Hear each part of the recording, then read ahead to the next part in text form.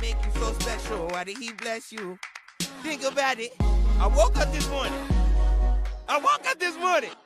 Gonna smile when I say that shit. And we are live with Estevenson Coleman. Yes, sir. Oh yeah, dude. So you grew up in Haiti your entire life, and until you were 15, and then you were adopted into the United States. Yeah. At 15 years old. Yeah. I grew up. I'm from Haiti. So like I grew up there. My adoption process started when I was 11. But it was about like a 4-year process to get Was it going. nerve-wracking or at first it was like exciting, like hey, you get to come to America, all these lights and all this crazy stuff. You get to see snow. All these lights. yeah. Snow. Snow and then as the years gone by, then you see all this stuff in the movies, and you can't wait to come to America. And then and 4 years later, like I knew I was coming to America at 11, but I didn't know it was gonna take 4 years. Okay. So by the 4th year, you're like, anxious? Pretty much. But by the 4th year, you're like, come on, dude, come on. I've known this for like 4 years now, but the process took a long time, and we're talking about a third world country versus a first world country. So, dude, the switch up, that's insane that you switched up from a third world to a first. That the drastic change and the humility of your upbringing, and then you bring that into like a materialistic. Right. Capitalist society. Right. That was crazy, to be honest. And the funny thing is, when I first got to the States, Missouri to be exact, I think I landed in November 2009, 2 days before Thanksgiving. Oh, really? So I came from eating maybe 2 meals a day to a freaking table of feast, bro. That was crazy. The most American holiday. Yeah. It's everybody's like, try this, try that, try this. By the time I was done trying everything, I was sick, man. How much? Do you remember by chance how much you gained in weight in the first year? Not really, because I played soccer all the time. So I played soccer outdoor for a club, Tony Glavin. I played for Tony Glavin growing up as well. Yeah, I played for a high school. So then when I wasn't playing outdoor, Tony Glavin, we played in the Lufuse Winter League. So even when it was snowing, you can imagine a little Haitian guy that used to sunshine all the time now playing in the snow. It was not fun, but it was fun because it was soccer. Did you learn to love it over the years, or are you not a fan of the cold? Not a big fan of the cold at all. No, I would if. Understandable. It fucking warm weather is always the way to go. Not cold. But yeah, so playing all the time. I was playing futsal indoor, and I was not to brag, but if you play so much soccer, then you become known by many players. So then every time somebody would create a team or something, they'd try to invite you to come play. So I didn't have much time to keep some weight on at all. I started gaining weight. Regardless of how much you're eating. Right. I started gaining weight, I think, my junior year in college. And after I realized the ladies don't like skinny dudes. I'm kidding. But yeah, my girlfriend was like, yeah, you got to do something about that. But so... I was going to say, you look bulkier. Yeah. So then I think I did about 6 months or so trying to eat and fill up. I didn't run, didn't play. My buddies would invite me to go play, and I was like, dude, I'm all right, And then when I got bulking season, bro. It's gaining season. When I get to the point where, because I even started tracking the number of calories that I needed to eat. But I'm not the kind of person to track my food because it just makes me sick. So it's a lot of work. Yeah. It's just I just want to eat, And then when I got to the point where I felt like it was time to hit the gym, I signed up for a gym, Planet Fitness actually. I've been going there as well. Yeah, good facility. Yeah, it's very good. But it's funny thing though, when I went there to sign up, I pulled up into the parking lot, and then I look up and I saw the thumbs up, and I just drove away because I didn't like the purple thumbs up. For some reason, something about the purple thumbs up, I was like, I'm not disabled though, or anything like that. So dude, that's actually hilarious. Yeah, I pulled up and I was like, Purple thumbs up. There's something about that doesn't seem right. So I just turn around. Nah. And then I started looking. Yeah, right. And then I started looking at like Gold's Gym and the other gyms, and I was like, man, I can afford that. So then that's when I'm like, purple thumbs up it is. Here I come. And I signed up, man. And ever since I've been trying to keep up with the weights and. Good deal. Yeah. Good deal. So it's cool that you had that opportunity as well to like be able to bulk. Yeah. When did you come? So when did you come over to the United States? Like what year? No, November 2009. So it's 2009. Dude, so because I didn't know the exact year, and I was actually completely caught me off guard how long ago it's been. But the earthquake there, that was in 2010. So you came over right before. Yeah, so like about 2 months. Yeah. Did you know? Yeah, I'm assuming you knew tons of people that were involved. Yeah, definitely. Like some really good friends, friends of friends, friends of family. It was awful. And I had friends that lived through it, saw it. Some crazy stories that they tell me myself. Just insane. But yeah, I knew some people that were affected by it. Oh wow! And in the worst way too. People. Yeah, in the worst way, and it was just unbelievable, man. I just went to school one day, and I came home not feeling well. I laid down, take a nap. I woke up from a nap. Like not feeling well, like sick, or like something was like just off. Like yes, something was off. Like I got this like thing in me sometimes. Like if there's something if something tragic is about to happen, sometimes it affects me in a weird way. So like it's like your intuition. Yes, yeah. Like there's always so when the earthquake was going to happen that day, I went to school all fine, So come back about towards the end of school, I'm feeling very poorly. But it wasn't like my stomach was hurting. It wasn't like I was I wasn't tired. Like it was just it was one of those weird feeling. Like I just didn't feel well. So then, and my ways of dealing with those kind of things sometimes is to take a nap. So when I take a nap and I wake up from it and I feel better. And then I just got back. I was feeling so poorly. I put my book bag to the corner and I laid in my dining room on the carpet. Just laid there.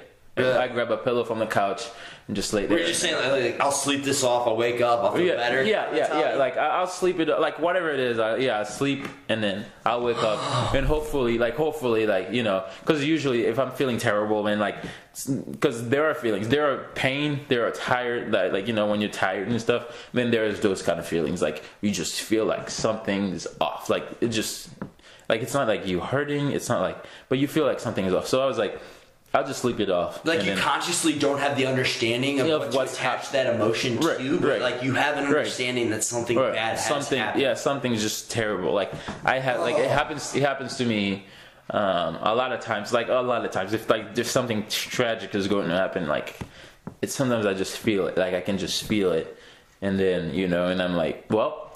Once I realize what's happening, what that feeling's mean now, that I'll just be like, all right, I'll go take a nap and then I'll wake up from it and figure out what it was. I mean, even the other day, about a month or two ago, a deer ran into me, literally.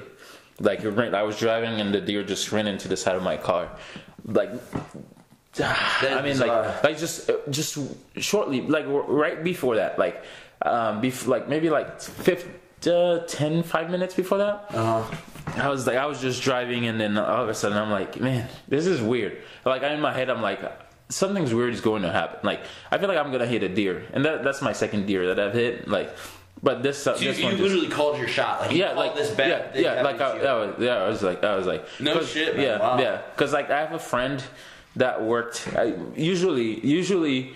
If I'm coming from the direction that I was coming from, I have a friend that worked in the area. I would stop by and just say hello, and we end up sitting there and talking for 30 minutes to an hour.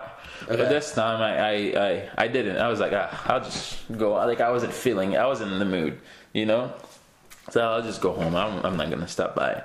and then like I'm like something, and then it's just like boom, and it happened. And it happened at the most awkward, like it's not one of those regular roads where deers crossed all the time. It wasn't like there was a lot of woods in the area. It was like literally, and the deer just hit me, did a backflip across my windshield over the railing, and it was gone. Like by the time I could see the size of the deer or whatever, gone. Like yeah. So like it's one of those, sometimes like if there's some things that's going to happen, I can feel it, and like, you know, and sometimes I've dreamed of things, and then it happens. Like and dreams are weird like that. Dreams are really weird like that. Yeah. Like I had an uncle pass recently, and my dad, like leading up to that, he had dreams that he was going to pass, that something bad was going to happen, and it was enough for him to tell him to start carrying a gun on him.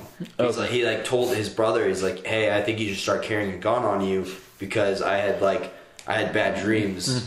And that's weird. That's weird how that works. Yeah, I like it started like when I was a very young lad.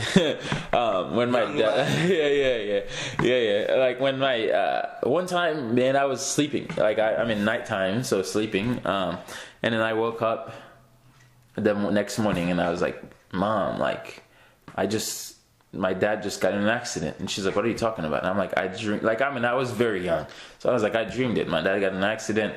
Only one person got hurt, and everybody was fine. Literally, like by the end of the day, my mom got third world country, so somehow the news got there. There wasn't a phone call. It was like your dad, I think, and then your dad got in an accident, and the truck. Like I explained it to them what I see in my dream, and it happened exactly like how. But I was like, it was a blue. I don't know if it was a blue truck or blue bus, because my dad used to do transportation sometimes in Haiti. Okay. So I was like, yeah, it's a blue. I explained the color, the way the truck was made, and all that good stuff. And it wasn't probably the same exact things, but the way the accident happened is how I dreamed it, and it happened. Like it was weird. Like pretty much pinpoint. Yeah. Like holy shit. Yeah. And sometimes I am able to like figure like a dream, like, you know, you could have a dream and you're like, I had this dream, this and that, and then, you know, sometimes I can figure out, like I can ask you questions about your life or around that dream, and then based on what your answers are, I can be like, I might be able to like tell you, you know, right. So yeah, but every time something terrible is going to happen, not every time, but like if it has something to do with me personally, sometimes, like, I just get this weird feeling. And so can you kind of forecast, I guess you'd say, I don't know if that's the right word, but could you kind of see like when good things are going to happen, or is it only when bad things are going to happen? I can do. I can see that too. Because like the reason why I say that sometimes is because my mom and dad passed away, and after they passed away, I was put in an orphanage. Your biological parents. Yeah. Yes. Okay. So that's when I got put into an orphanage. If you don't mind me asking, was it separate occasions? Separate occasions. So closely related separate occasions. Wow. Yeah, but and when that happened, you know, my family couldn't take care of me and my little sister, so they put us up in an orphanage, you know, where we would get education in school and a Bible study thing, and then from there. At what age did this happen? Between 8 and 9. And so like a year later, I got put into the orphanage. And you said your sister was younger than you? Yeah. She's 19 or 18 now. 18 or 19, yeah. It's like 3 years difference? Yeah. I think I'm 4 years older than she is. Okay. Yeah, so if I was between 8 and 9, you can only imagine. She was just tiny. She was little. And then like, you know, so like when I take all the steps, so like bad things happen so that good things can happen too. You know what I mean? Right. Like, so when I take all I'm a believer in that as well. Yeah, like when I take those steps, like when I look at like that my mom had to pass away, my dad had to pass away, my family had to put me into an orphanage, and then my parents now came down to Haiti, and then they sponsored us the first year. The second year they come back, they wanted to adopt us. But like if my parents never passed away, I would still be in Haiti, probably.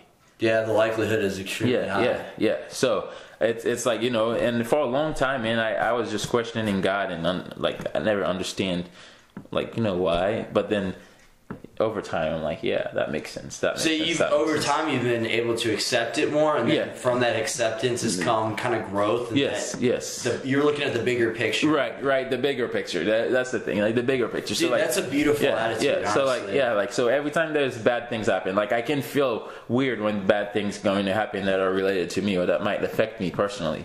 But over time, I'm able to sit down and like look at the bigger picture to see like, Right. well, like what happens that led to those opportunities and stuff. Absolutely. Yeah. Because I think in that situation, whenever bad shit happens to you, or at least you're going to judge it as something bad that's happening to you, like you kind of have an option, and you have an option to say life is happening to me or life is happening for me. Right. And it sounds like you originally took on the mentality like life is happening to me, but now you've taken on the attitude, which I admire, Right. of life is happening for me.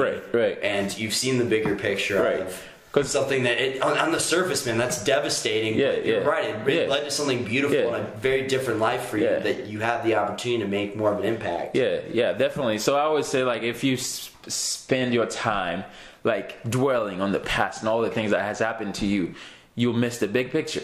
Right. Right. It's because, like, one door have to close for another one to open. So every time there's a door, like, you know, like, it can't rain forever.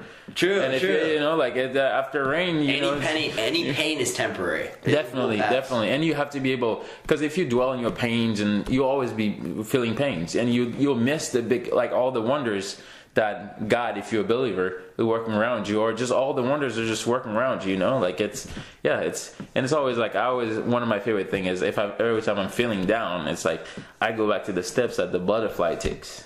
Okay, what do you mean by that? You know, I mean, it has to be like, what do you call those? A little worm. It started out as a what do you call the caterpillar. Yeah, caterpillar. Kind of like what's on my upper lip. Yeah. So yeah, caterpillar. It starts out like that. Okay. And then over time, though, it becomes this beautiful thing that we call butterfly, and you know, and they're all Blossoms. they're all different, and they're all different too. So sometimes you don't, just because you're going through pain. And then you sit there comparing your life to somebody else who's maybe not going through the same pain as you. Right. Doesn't mean you can't become like your own personal beautiful butterfly. You know, like 'cause everybody's different. Everybody goes through different stuff. You know, it's just different timing for different things. You know, Come through that hardship, that struggle on top of it. Yeah. Totally. Because I mean, there's nothing better than saying that. I lost my parents. That's sad, and every once in a while that makes me sad. But when I sit down and like think of what I almost see it as like a sacrifice. Okay. Yeah, like I feel like my parents like had to pass away for me to be here. And then therefore I take it up on myself to That's an interesting approach. I take it up on myself to try to give back. Like maybe I don't have the money to give back, but like give up my time. I went to school to study nonprofit, and now I'm working for a nonprofit. You know, so like it's like and right now I'm doing work in an orphanage. I was in 2 orphanages, so I know what that life is like. So now I can use my platform, my experience, you know, to like help uplift or help be a mentor to someone. So that experience, that upbringing that you had, kind of led you to be more altruistic, more philanthropic, right, or philanthropic. Like yes, Okay. definitely. So yeah, it's once you realize the big picture, man, it changes you. Honestly, dude, like I admire that so much, because those are my favorite types of people. Like the people that go through hardships and then come out on top, and that's what it seems that you. There's no other feelings than like go take it like a champ, and work hard today and rest later, man. It's one of those things like. It's just there's no way around it too, and sometimes we want the pain to go away so fast. We want fast results and crazy stuff, but it makes you appreciate where you come from. Totally. The steps. Like starting in high school, I was just a twig. My girlfriend called me Twiggy Ballin. She's like, if you're a rapper, your name would be Twiggy Ballin, because you were so skinny. But yeah. So like I've been just coming from that, and then so now I can look at pictures and it's like, man, I was small, or like I would wear the same shirt that I used to wear back in 2012 and wear it now and be like, man, it doesn't really fit anymore. But back then it was like kind of like loose on me, you know. Right. So like you got to be able to like go, because if you dwell on it, you'll dwell on it forever, and you'll live like a miserable life. You know, like you will miss the big picture. You be caught in the past. Yes, Be caught in the past, and that'll just eat you alive. Yes. So does the thought ever come up? You said it happened. You were in the United States just 2 months before the earthquake. Yeah. Does the thought ever come up, like, what if I was there? Oh yeah. I mean, no doubt about it. If I was there, I could have been one of the victims. Like, I mean, I could have, you know, I probably wouldn't be here today. It's not guaranteed, but Lord knows where I would be during that time. Because, like, it happened daylight. I mean, like, harsh reality is you could be dead right Yeah, I mean, definitely. That's a very real possibility. Yeah, I mean, like, so many ways, man. Like, after my parents passed away, if I didn't get put in an orphanage, I could be, I don't know, in a gang somewhere in Haiti, or just, I could just... to be honest, as a young kid, I was just a rebel, you know. Right, I mean, I never did anything like crazy, but I was just like, you know, I was curious, so I always wanted to see what the other side looked like. Okay. Those kind of things. But yeah, so I think, you know, just if I didn't make it to the U.S., I could have been dead by now. If my parents had passed away, after my parents passed away. If I didn't get adopted, I could have been dead. But like, I mean, it's just like all this thing that leads to. Because fun fact though, after I got put into, like, after I left my hometown, there was a big hurricane that came through, washed people's homes away, and I know a lot of people that lose belongings, and some people lose their life. And then I went to the orphanage, like maybe months later. Some scandal broke out, and like all the sponsors, so all the Americans that were supporting that orphanage, all withdraw from it. So therefore, why? Just like I don't know what happened between the guy that was running it, and you know, and anytime that, like, you know, you don't want to put your name into something that's bad, like, you know. So whenever that happens, I think months later, some of the kids got sent home, and the reason why they put me there is because I was getting certain things that maybe my family couldn't provide for me. So can you imagine, like, if I didn't move, like I moved to Port-au-Prince, which is where the earthquake happened. That's the capital of Haiti. Yeah. So I was in Pétionville, Port-au-Prince. So after that, 2 months in November 2009, and then January 12th of 2010 is when the earthquake happened. So like I missed that by 2 months. So like that's crazy. Yeah. It's insane, but you know, a guy like me can just sit here and dwell in the past and sit here and think what ifs. Like I've been giving all the opportunities. Now it's, you know, it's up to me to make the best of them. And dude, the only thought I can like think personally out of that is you escaped a catastrophe by 2 months. Like that's just got to be gratitude on a level I've never experienced. Yeah, it's crazy. And then another thing too is like sometimes I feel guilty, like not guilty, but like because I have friends that experienced it. Right. You know, so what's hard about it is that I have really close friends of mine that experienced the earthquake, but I missed it by 2 months. So what's so special about me that makes me, like, you know, that caused me to miss it? Right. Like it's just one of those things. It's so weird. Like it's like my friends are telling me stories. I'm like, that's weird because you're telling me stories, but I was just there 2 months before.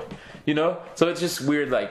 And then I become a stranger to the whole earthquake thing because I was never there. I never lived it. And my friends, so it's like one of those things. Like why? No terrain. And what's behind this? Like why did I get to miss it? Like I'm not complaining that I missed it, but like, you know. So then you start. It makes you question. But you don't have any time. Like a person like me and what I've gone through or experienced. I don't have time to be like thinking what if, so be negatives, you know. Everything has a lesson. Like if it's negative or positive, everything has a lesson. And whenever one door closes, another one opens, man. Right. So yeah. A life lesson with every experience. Yeah, definitely. And I believe in that strongly, and I believe that like if you're feeling down, don't sometimes don't take it personal, you know. Do you ever think you like have like a destiny to? Sorry, I cut you off. Yeah, you're fine. Like a destiny to fulfill. Does it ever kind of make? Yeah, I just feel like I just feel like now I have like I gotta do something for those who are now in the same situation that I was in. So you feel a sense of responsibility. Yeah. Like, and that can be tough sometimes because you're like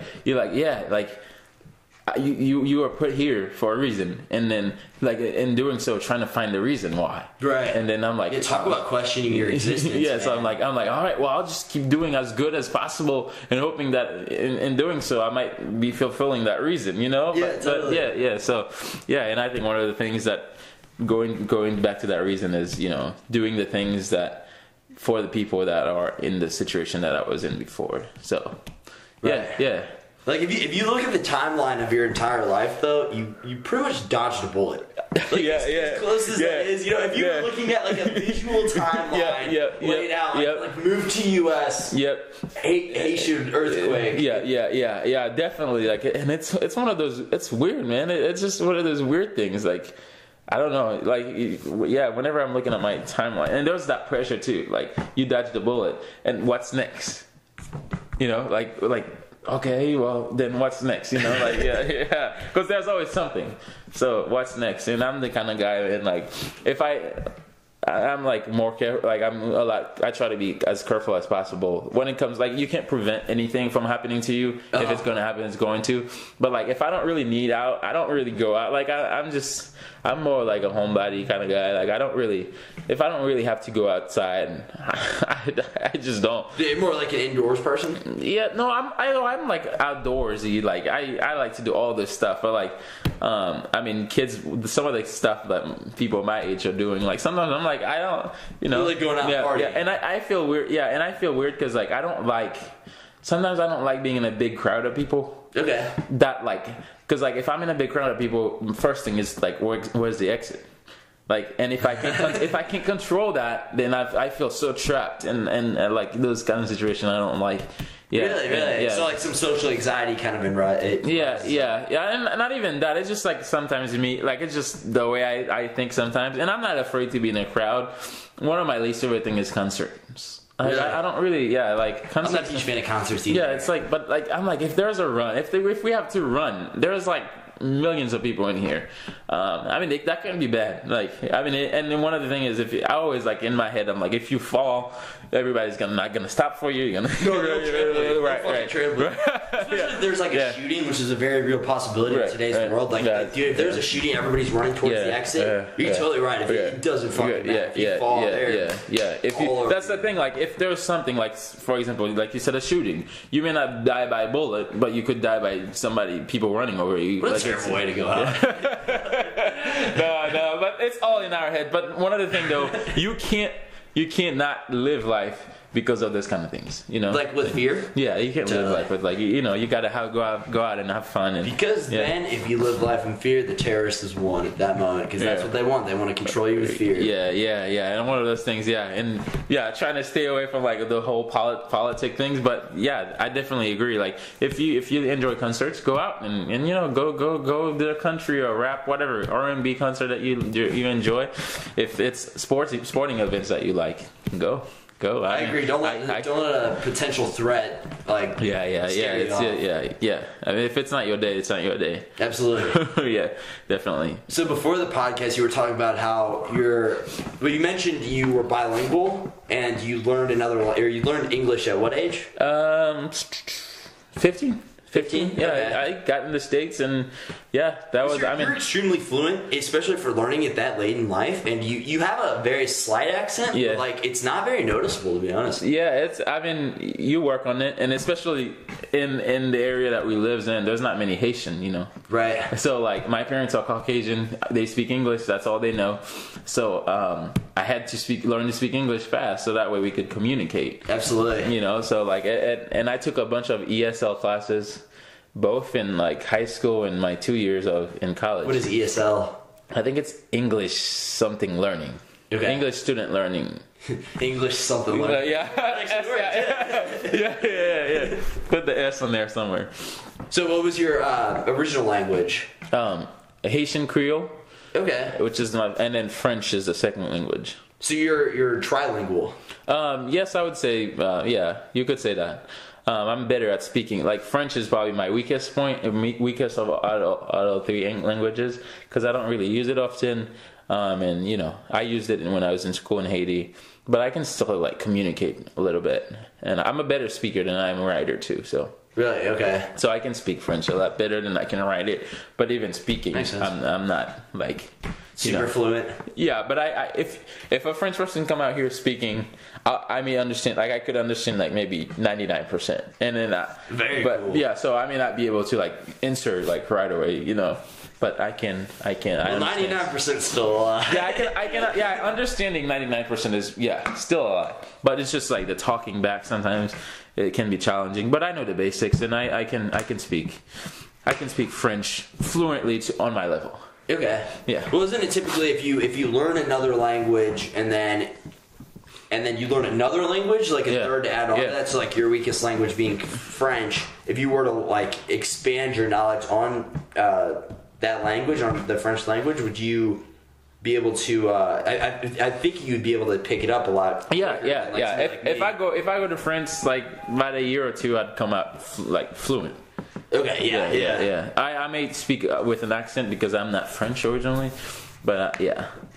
So I don't want to. So in case somebody was watching the podcast, and I don't want them to come like, "Hey, I heard you say you speak French." Like, because like, how do you say this? And that was one of the biggest things that I didn't enjoy.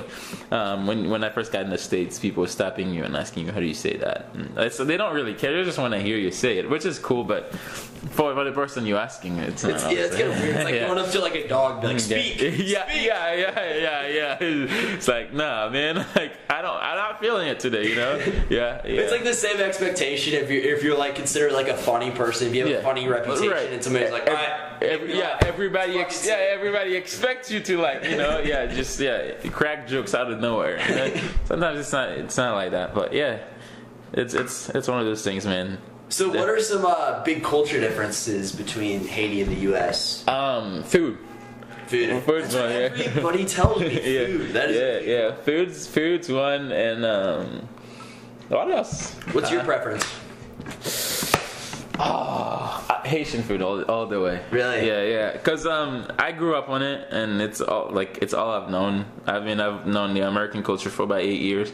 I know the Haitian one for 15. So yeah. So but well, even once you like make that level up, even when you're like right. It's still It's just it's different. It's different.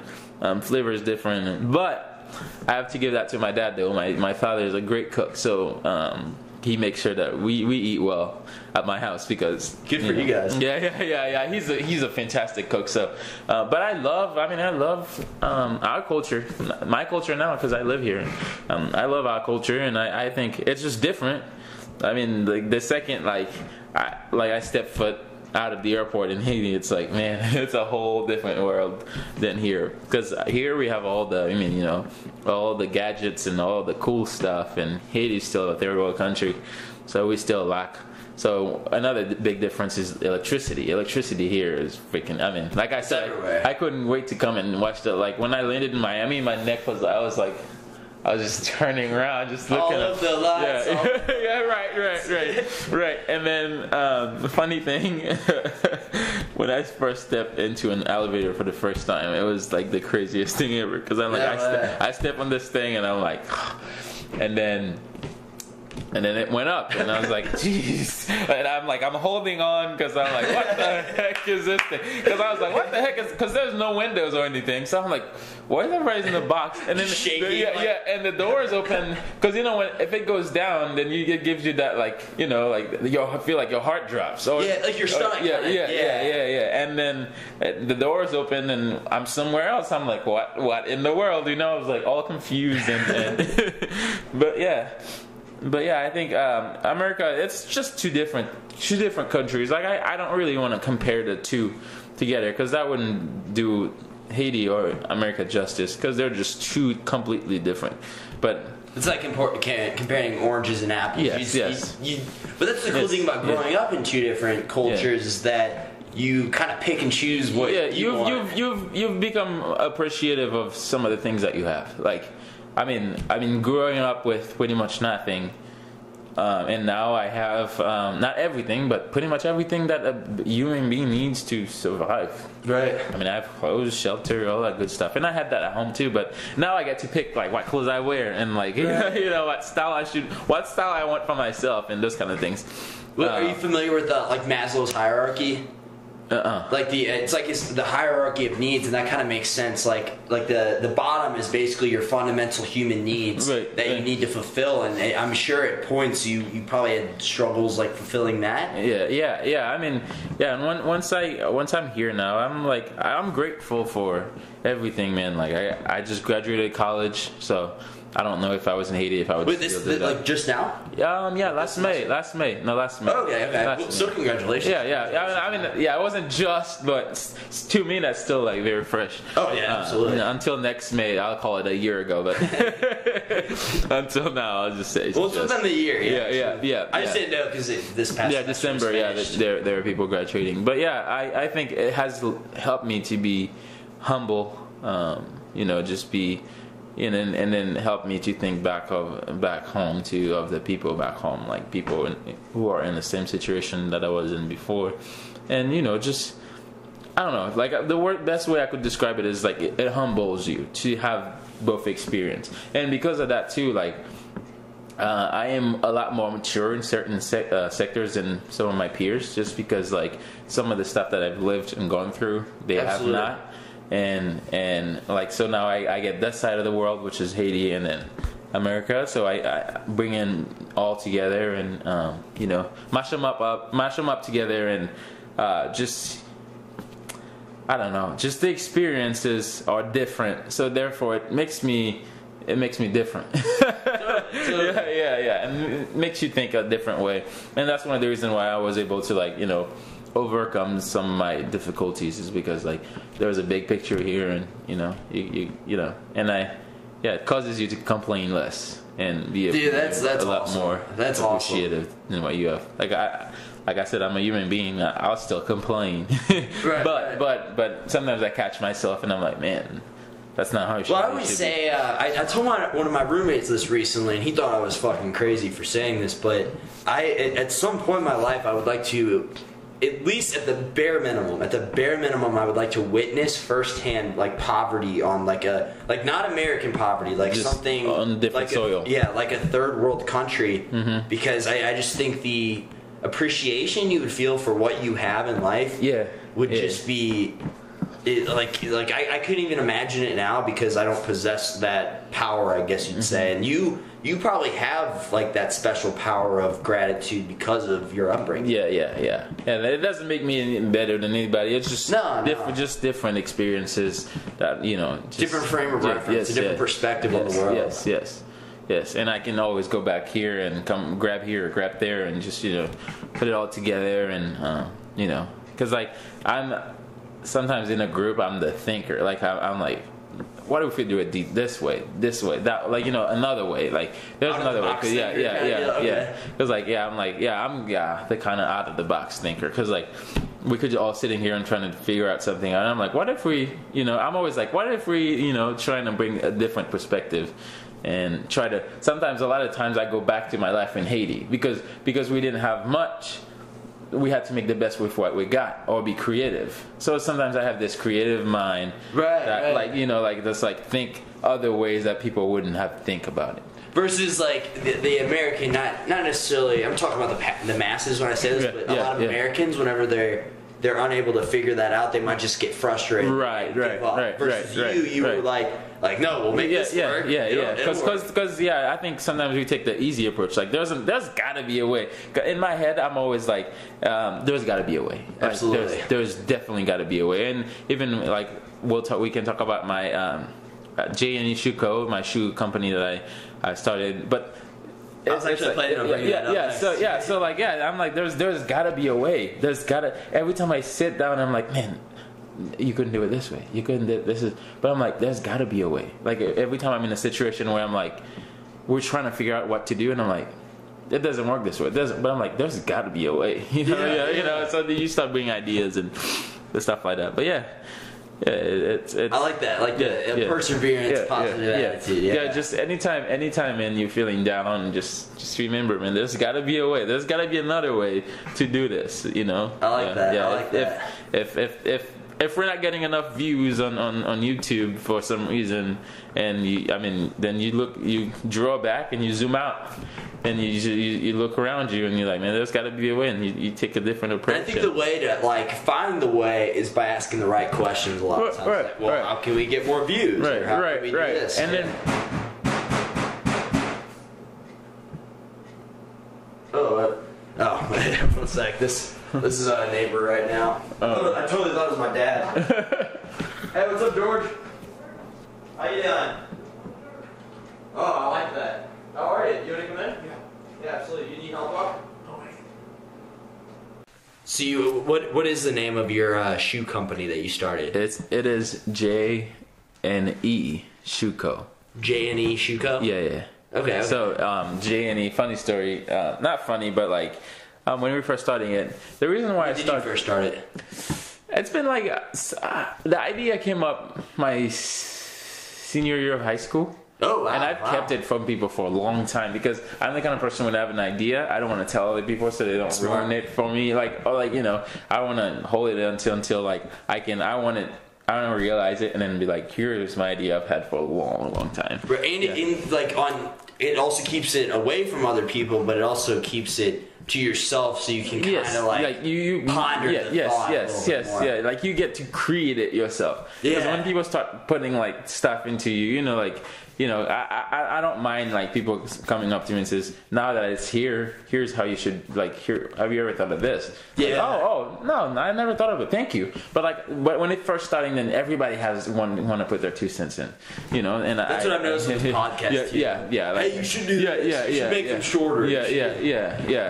Yeah. But and it's just like we were saying earlier, like everybody likes to help with the quick fix and put their own input, but sometimes what they think's going to help is you actually knowing the industry of shoes. Right. That's just not a practical approach to take. Right. So it started when I was a senior in high school. My buddy James had reached out. That's why James, J&E, so James and Stevenson. Oh, okay. Yeah, so he reached out to me. He's still in Haiti. He reached out to me and says, "Hey, can you?"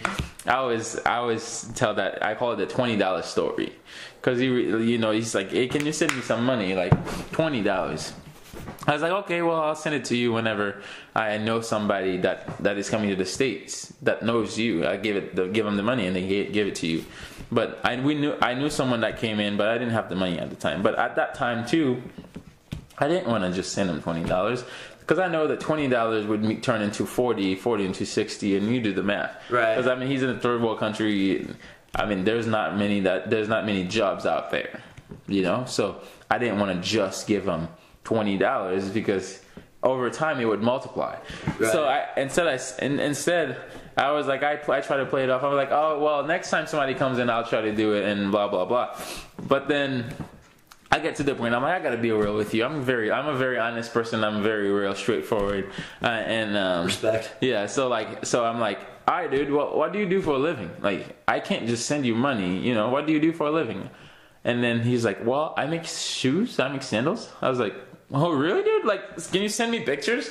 So he sent me pictures, and I was going through them, zoom in, zoom out, just to make sure, making sure that everything's were being made to work. Oh, and I'm like, man. Those things could sell with just. If he has the right equipment and all that good stuff, he could make them a lot better, and they could, And then because you said that shoes are handmade. Yes, yeah, they're all handmade, 100% handmade. Wow. Yeah, so I'm like, okay. I was like, what do you think if we start a business together? He's like, sure. I was like, hey, yeah, I found it, man. Awesome. I'm like, this is all falling into places except for the money that I was gonna ask why sandals. I was curious why sandals. Right. So that's the reasoning behind it. Yeah, the reason behind his that's what he does. He was doing that for a long time. Okay. He was just walking alongside the roads, trying to make every once in a while he might sell a pair, enough to get him some food to eat, whatever. But I was like, we can take this thing and blow it up. And right now it hasn't blown up yet, but I have faith, man. Like, we'll be Tom's next competitor in the next 10 years or so. and you can market it. Yeah. So like it's yeah, and so then like 4 years. We sat on it for 4 years because I didn't have the money, all that good stuff, and 4 years gone by, and we talked about all the ideas, all the names, and I wanted to name it some birds in the Caribbean. I couldn't come up with any like beautiful birds, so I wanted to name it some birds from Brazil. It's like a toucan, like you know those birds. Yeah, so toucan or toucan, whatever they call it. But they're beautiful feathers. Yeah, So I was like, I don't like that. And then I named it JNE. I was like, what if we name it JNE? Everybody agreed. That's super catchy, honestly. Yeah, because I wanted to give them ownership, right? Like I didn't want them to be like you exploiting my talent, because I don't know how to make the sandals. So I wanted them like, this is gonna be us too. Like you're gonna be like 50-50. Like this business is yours too. Like it's not me because I'm in a better position than you. I should come in and overpower you. So like this is your business too. So that's why I'm gonna name it JNE. So and it's not ENJ but JNE because James. If your name's on something, you have to take care of it, and just give them that ownership. And then so they'll make it with more pride. It'll make it right, exactly. If your name's on it, that's pride right there. Who made those shoes? James did. So was James a good buddy of yours back? Yeah, back in the first orphanage ever that I was ever in. Yeah, we were good friends. So that's where you met him originally? Yeah, that's originally at the orphanage. Okay, that's why everything happens for a reason, man. So I met him in the orphanage. After I came to the States, I had not talked to him for like 4 or 6 years. And then we connected on Facebook. That's when we started going. So then, long story short, before I graduated, I had this goal that when I turn 23, at 23, I want to be able to release. Even if it's ready or not, at 23, I want to be able to put some products on the market. Okay. Yeah, and I was working at Home Depot at the time, so that's how I was able to get some money, and I mowed grass, so I was able to get some money and save up to start this thing. Okay. Yeah, and we got a place, we got some of the equipment that we needed, and we launched, and he made all the sandals and sent them over, and then so May of 2017, I believe. We created the Etsy and said it's open. We sold 20 plus shoes, and I mean the scheme of things that's not a lot, but man, when I launched, I was like, even if I sell one pair, I'll be happy. That's cool because you're doing it because you love it. Yes, you're doing it because you love it. I respect that a lot. But I did that so I could help create jobs. So, like, James wouldn't keep asking me for $20. That's the reason why I did it, because I didn't want to just keep handing them money. I wanted them to work for it. Like I don't go to people and ask them for money out of the blue and they give it to me. Everything that I do, you earn it, right? I wanted them to earn it, and he's doing that, and so from there, like I said, we sold 20 plus pair. I have when we were talking off podcast earlier that I have all these things that I want to do, starts next spring or whatever, and do a relaunch because I feel like, and we have so many great products that just came in not too long ago that those are like completely different from when we first started. You can literally see the evolution of the work that we've been doing. Right. So yeah, it's fantastic. But yeah, I mainly do it so I could help create jobs out in Haiti, but also like eventually though I want to tap into education because I strongly believe in education. I believe that one of the reasons why they struggle is that the majority of the population is not educated. So therefore a politician could I was reading online earlier the literacy rates are like 50%. Yeah, it's bad, right? So like if I'm running for an office, I can just be like, hey, I'll give you like $250 for you if you vote for me. But yet you don't know what my morals are, like what am I gonna do? So like once you put those people in power, all the money that they're supposed to be investing in the community and to the people, they keep it to themselves and their family. Agreed. So therefore, but those people don't know that because they don't. When you're not educated and you in a third world country where you're suffering, then any little money will make you do it certain things. So like voting for someone. So my thing is wanting to first attack the you know, they're struggling with jobs, so Right. help creating jobs. Second, once we get to a place where we're stable and our guys that are working at the shop, you know, can make some kind of money from the business, then we want to tap into education. Like, so like maybe go to like a couple of schools in the area and pick one of the top students and sponsor them, like pay for their whole school year, their books, their uniforms, because majority of schools in Haiti are uniforms, or as well as like maybe like do like, you know, provide school supplies for free for the kids, like book bags, notebooks, pens and pencils and stuff like that. All these things we take for granted. Wow. Right. And then eventually, for my own pleasure, tap into some soccer. So like maybe sponsor some neighborhood soccer teams for the summer. See, that's important. Like yeah. if they have that outlet, like growing up, like Yeah. In any culture, I think that's extremely important. Yeah, so that's giving back a lot. Yeah. A different way. Yeah. So my thing, I'm trying to give back, and I feel like I'm here for a reason, and I want to. And obviously, and there's no secret. I mean, with a business like that, I would benefit from it as well. Because I mean, you know, I've been saving up to invest in all that good stuff, and we're not a nonprofit, and I don't want it to be a nonprofit because my normal job is a nonprofit. So Totally. I want to stay away from making this into a nonprofit. Absolutely. But you know, and it's one of those things I'm really looking forward to see. And not only that, but when somebody purchase, because one of the things that I wanted to do is everybody who's involved with Janie, it's like. So like the people that purchase our products, I want them to, like, when you buy our thing, you get something. You get something, not because it was handmade from Haiti, but you get something that you like, and it suits you, and you know you enjoy it. Right. And then I mean, very like even if you don't know, but you are making a big impact by help creating jobs. From maybe sponsoring, eventually sponsoring kids for school.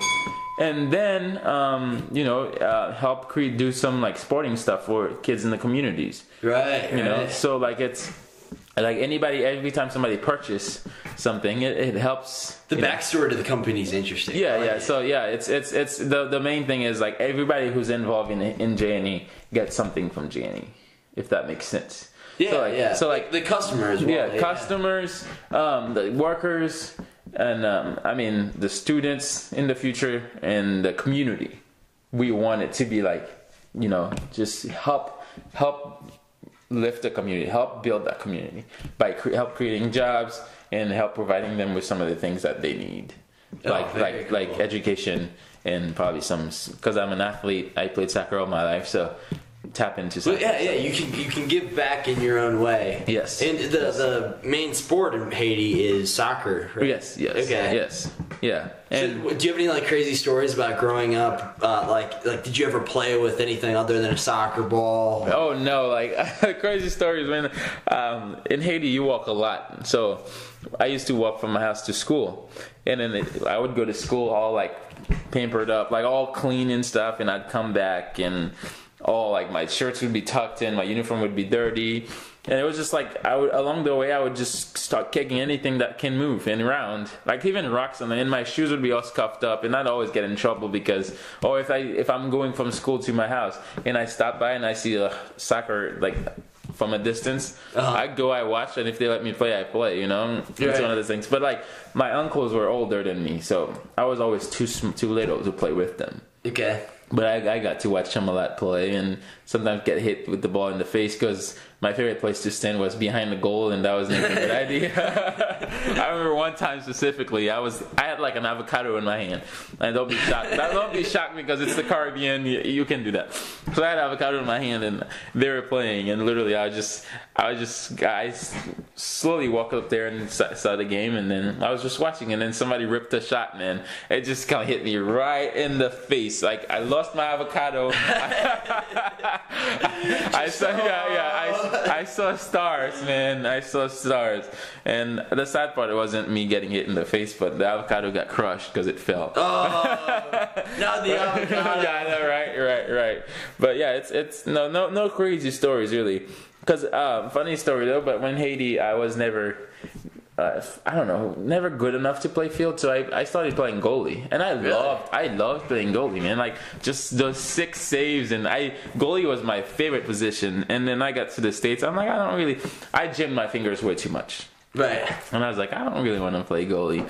And then What did you use for goalie gloves? No gloves. No gloves. No gloves. Wow. No grass. I actually just played indoor soccer the other night. I played goalie for the first time ever with no gloves. Yeah. And everybody was telling me how dumb that is. Yeah, how yeah. quick you can Like, jam your fingers up. No gloves. I mean, I jam my fingers all the time. Like I mean, you go to get the ball, you might poke somebody in the eye, or just hit somebody, or the ball. I mean, sometimes there's so much power in the ball. It just when you go to it just, and then all of a sudden all your fingers are swelled up, and you can't play for a long time. So I bet. So when I got to the States, I was like, well, I started playing some footy like around the second orphanage, and I developed my skills there. And when I get to the States, I'm like, I want to play striker now. I want to be Ronaldinho.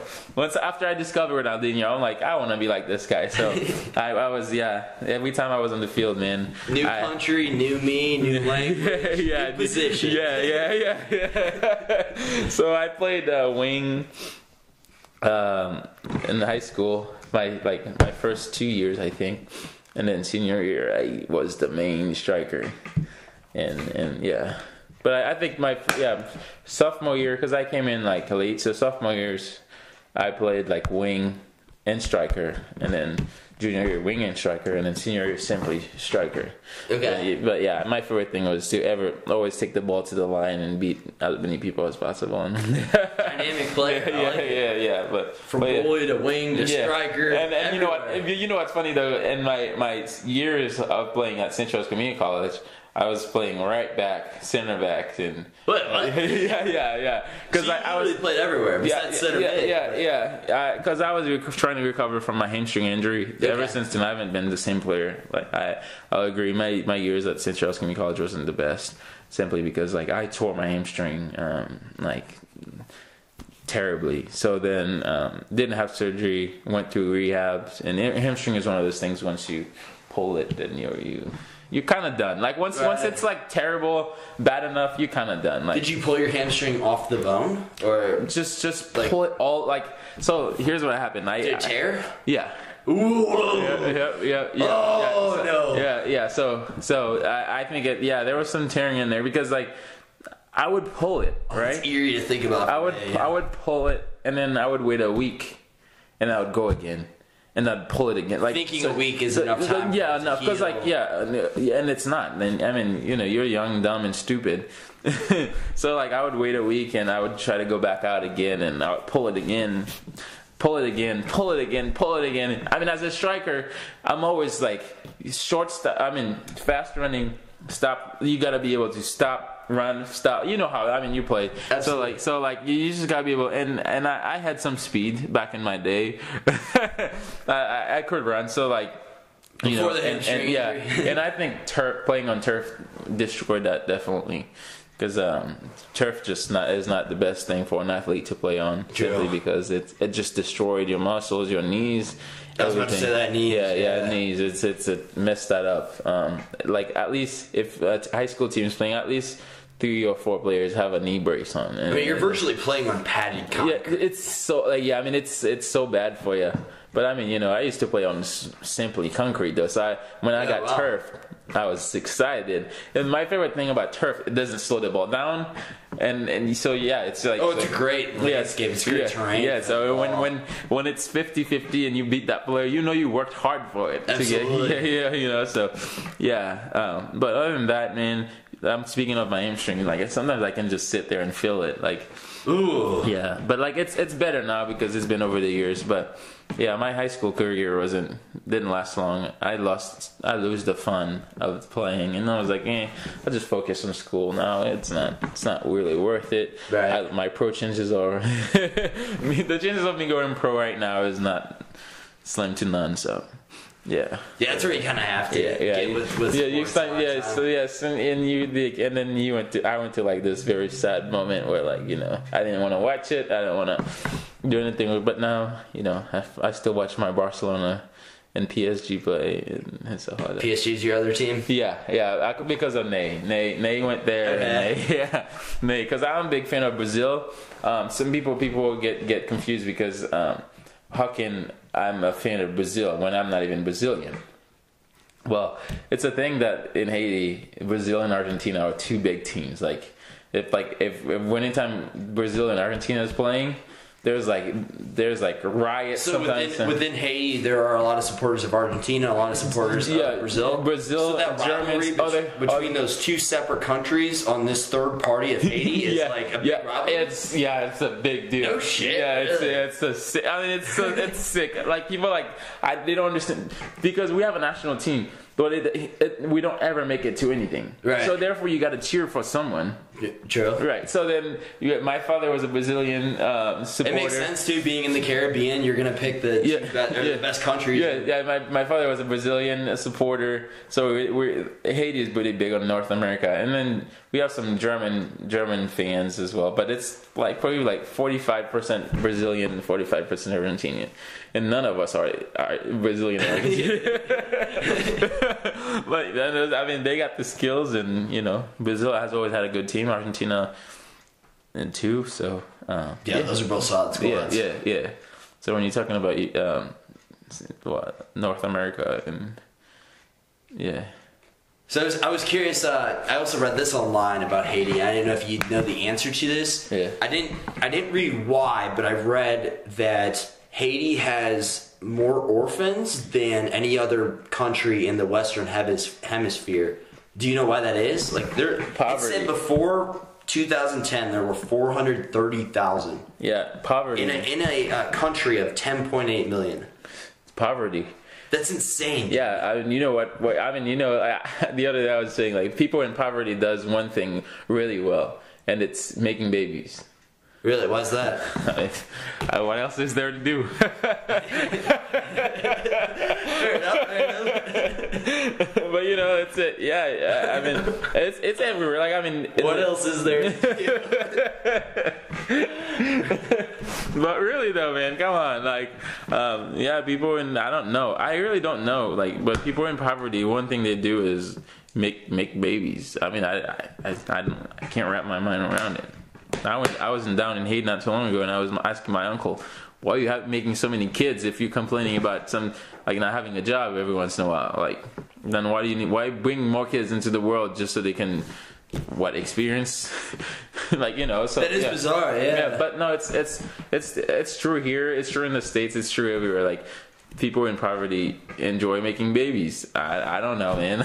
That's something I've kind of picked up on, but not too much thought into it. That is bizarre. Yeah. I mean, you can see the wealthy either wants to make a lot of babies or just a couple babies.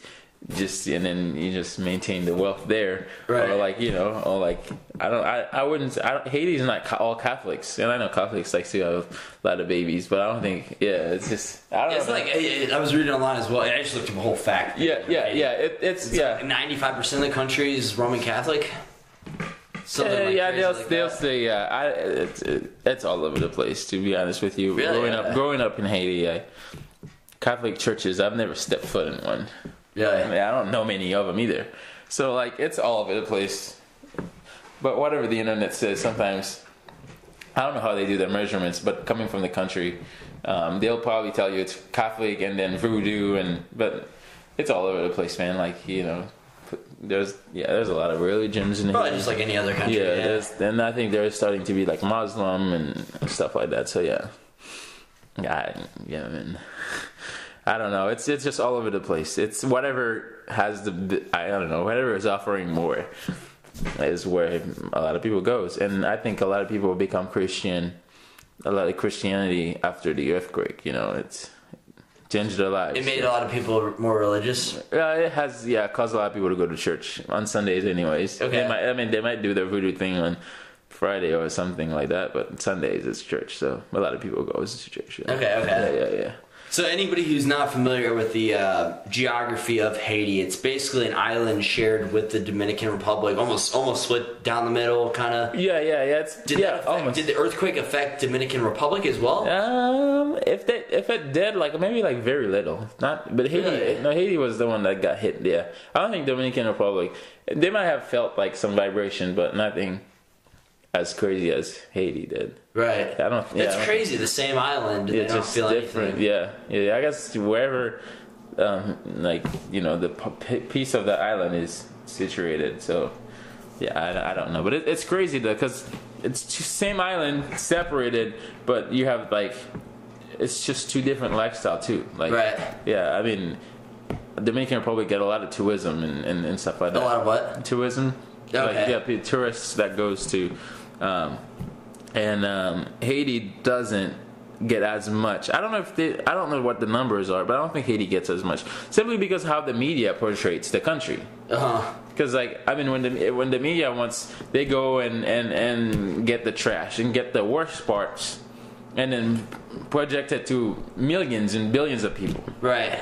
And then therefore, if that's all you know of the place, then that's all you know, and you might be more hesitant to go. But in the Dominican Republic, I don't know if they're paying them to not show it, but like you don't really ever see terrible things on the media. I know poverty's bad there, but I don't know much about. Yeah, like either but country, it's to be not honest. as like it's not projected as much as they do at Haiti, and Right. I'm sure like there are people who get financial gains from doing that because you might feel bad and send money somewhere and. Right. There are And probably then- some motives for that. You know. I know personally, in my own American biases placed on it, I didn't. To be completely real with you, I didn't know that Haiti was a country until the earthquake. Really? But I knew Yeah, yeah. Dominican Republic was simply because Of- of all the baseball players, like Yeah, Albert Pujols yeah, growing up, yeah, St. Charles yeah. or St. Louis Cardinals. Yeah, like yeah. he was my favorite player, and I Right. knew he was from the Dominican Republic. So I knew Dominican Republic was a country, but I never knew Haiti was until Yeah. the earthquake. And some people think Haiti is like in Africa somewhere. Sometimes, Yeah, like, true, I was true. like, nah, man, it's like right in the DR. Like I mean, same island. Hispaniola is the name of the island that we share with the Dominican Republic. But yeah, And it's really a neighboring country to the U.S., honestly. yeah. I mean, I think we both are, but there's a lot of beef between because the Dominicans think that, well, politically speaking. And from what I've seen I'm not talking about for all Dominicans, because I mean I got a Dominican body of mine and cool guy, but like I think the mindset's like Dominicans don't think they're not black. Then How like, so? I mean a lot of them are like lighter skin, so because Spain owned that part of the island at one point. Did the French own the Haitian side? French and the Haitian side, Really? and bought slaves from other countries, Really? African Okay. countries probably. Yeah, after Christopher Columbus came in and destroyed all of our people. Because I mean, yeah, it's short. I mean, it's crazy because when Christopher Columbus first landed in the Caribbean, there were the Tainos, which are the Haitian Indians. They were there, and you know they were naked and those kind of things, and they weren't exposed to many things. And So the- basically the aboriginals of Haiti. yeah. Okay. So the Europeans like came in, but their sickness and when they first came in, the Haitian people, the Tainos, the what? islanders, the Tainos is what they call them. Tainos? Tainos. Tainos? Yeah. Okay. Which were like the original people that were there before. Okay. So just go back to history, and then and then they traded them. I guess Christopher Columbus like, how do you guys don't have any weapon, blah blah blah, because they didn't, and the Europeans did. So and they were almost afraid of like the machetes that they had. The European, like Christopher Columbus brought, but they traded some stuff. The second voyage that he came back. Second trip is the word I was looking for. He comes back. I mean, it started like He just ransacked the place. looking for gold and all that crazy stuff. And we didn't really have gold in the Caribbean. I so- remember whenever Christopher Columbus first got to Haiti, he actually thought he reached Asia or India. Yes. He thought he went to the other side of the Idiot, world. man. This guy's an idiot. I don't even know why we celebrate such idiot in America here. He was just, yeah. He is a glorified figure for whatever reason. But he's not. He didn't do anything. I don't know, worth glorifying over. Like, to be honest, he didn't discover America. There was already people. You can't discover a place. It's like coming to your house and say, "I discovered your home." Right. Yeah, sure. Like, hey, I live here. Why do you think you discovered this?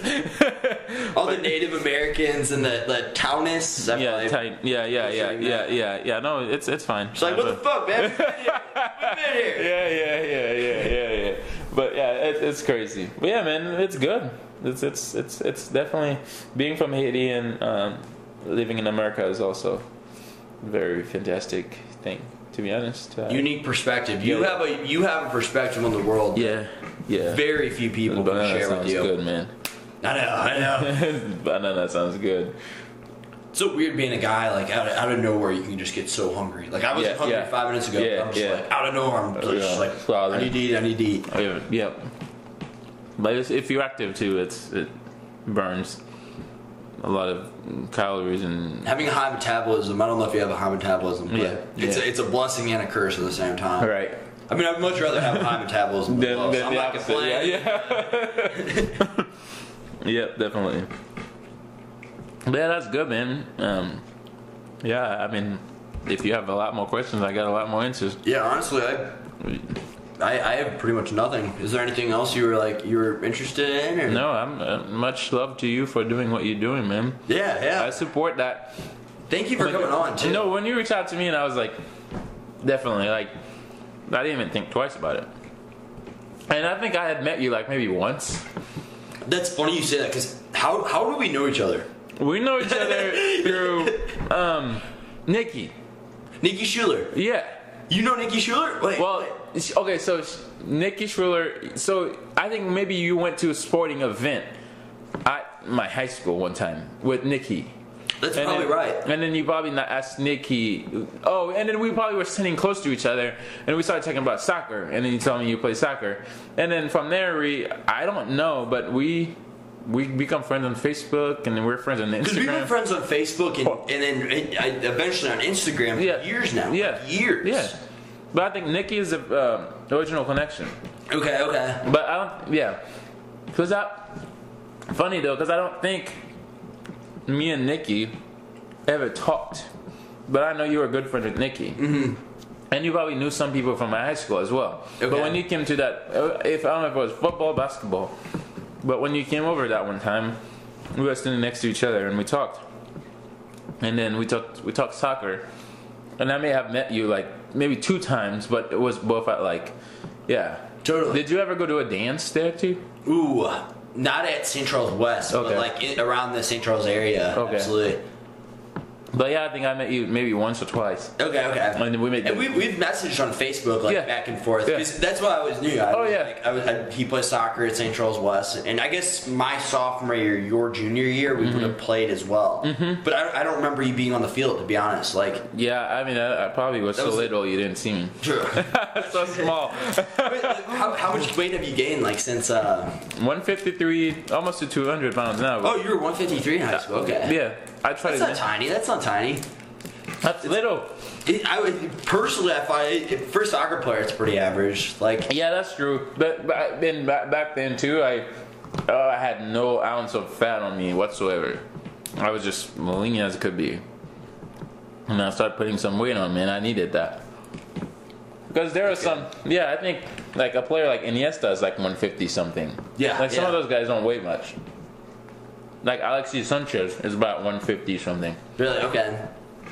And even Ronaldo, he's only like 180, but he's 6'3", like just pure muscle. Yeah. Too. So that's not a lot for a guy of his caliber, but. And man. Now you're 200. Yeah, I'm like one. Sometimes it fluctuates.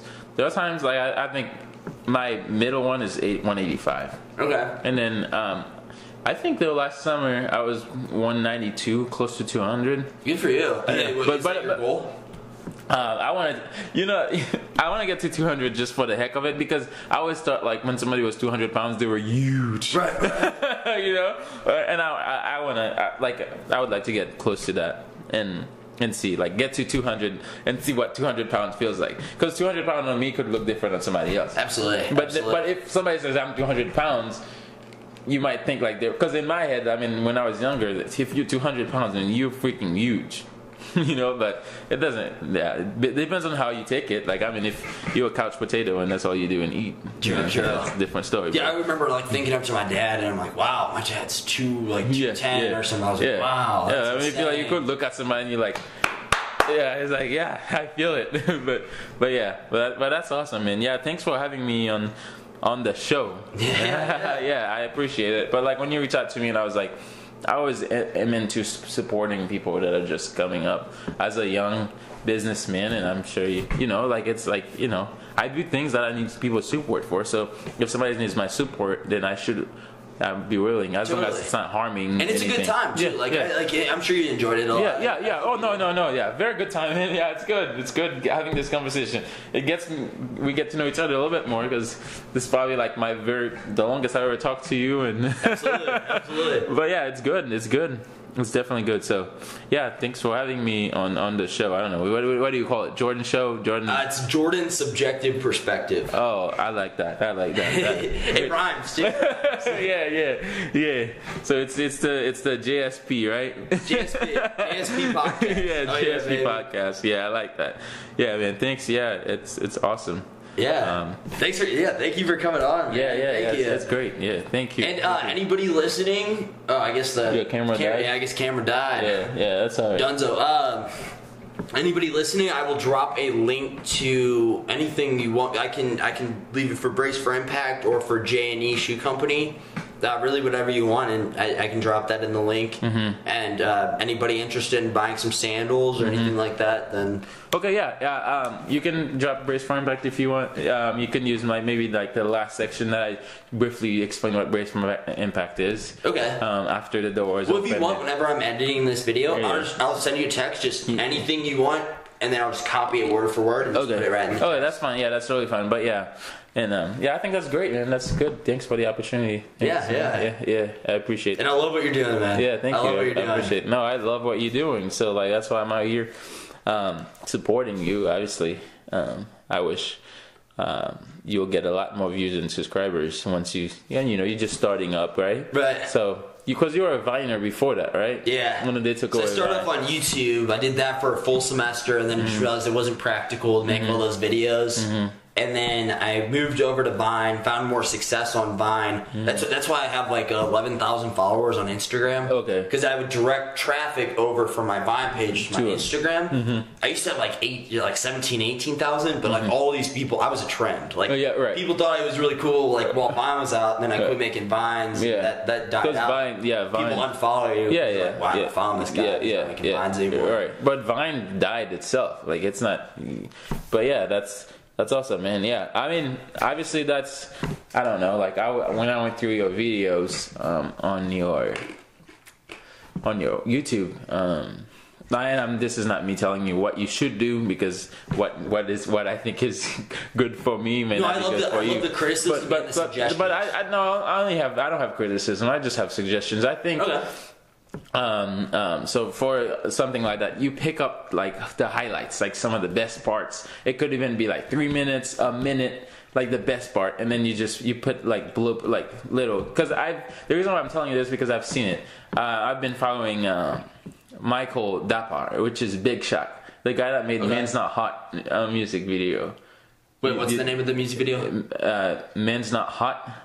I've never heard of that before. Really? No. Well, before we leave here, I have to let you listen to it. But yeah. So like, I mean, they'll do like a lot of interviews with them, long videos, but he breaks them into pieces. But I mean, if you could just maybe do the highlight, and then just you do the highlights of whatever each podcast that you do with the videos, and you post that, and then you say if you would like to see more, just go see the whole 1 hour or whatever. Totally. But like, I'm sure you probably have that as an idea already. That's what I've been working on, like since I've been home from college. Okay. Like I have more free time. Yes. You can. And I'll just go through and I'll kind of listen every 30 seconds to kind of get through the podcast. And yeah. So like, yeah. You're totally right. Like it's kind of asking a lot, especially like who am I? I'm just another guy, you know. But the attention span though, is not there for anybody. Like I mean, like yeah, So I can say that personally because when I was looking, when I said, "Can you send me what you do?" You sent me the link to your thing. So I went and I was like, "What's the shortest video?" Yeah. I look and I think it was with some guy from Scotland, Ireland, or something. But I just went and I looked at it. I was like, oh, okay. I'll just watch the like the beginning of this shortest video. Totally. So from a perspective of mine, I think everybody's probably looking for that one, like a short clip. So you're totally right. Yeah. So you can. I mean, if you want to if you could break it down or want to break it down, if you think it's good for you, I think it'll definitely you'll start getting a lot more traffic if people, because I mean. 1 hour is a movie. And right. Sometimes I don't even want to sit down through a movie for an hour or so. So yeah, I think if you bring it down or pick the highlights from it, and then just or make it short. It can be an hour long, but then I know it requires a lot of time because you have to edit it and make sure you listen. But if you could pick the top whatever things and it comes out 3 to 5 minutes. And then you can even drop that on Facebook. You can drop maybe a minute on Facebook and says the rest is on YouTube, and then you draw that traffic. Something that's going to kind of pique interest, part of the conversation. Yes, and then you go on YouTube and it's only 5 minutes. Right. And then you finish the whole podcast thing. Or you can just do a series. So you have 1 and 2 and 3 and then so you go like that, and I think you might, just a way of driving traffic. Obviously, I don't know anything in that field, but anything that, just the suggestions. I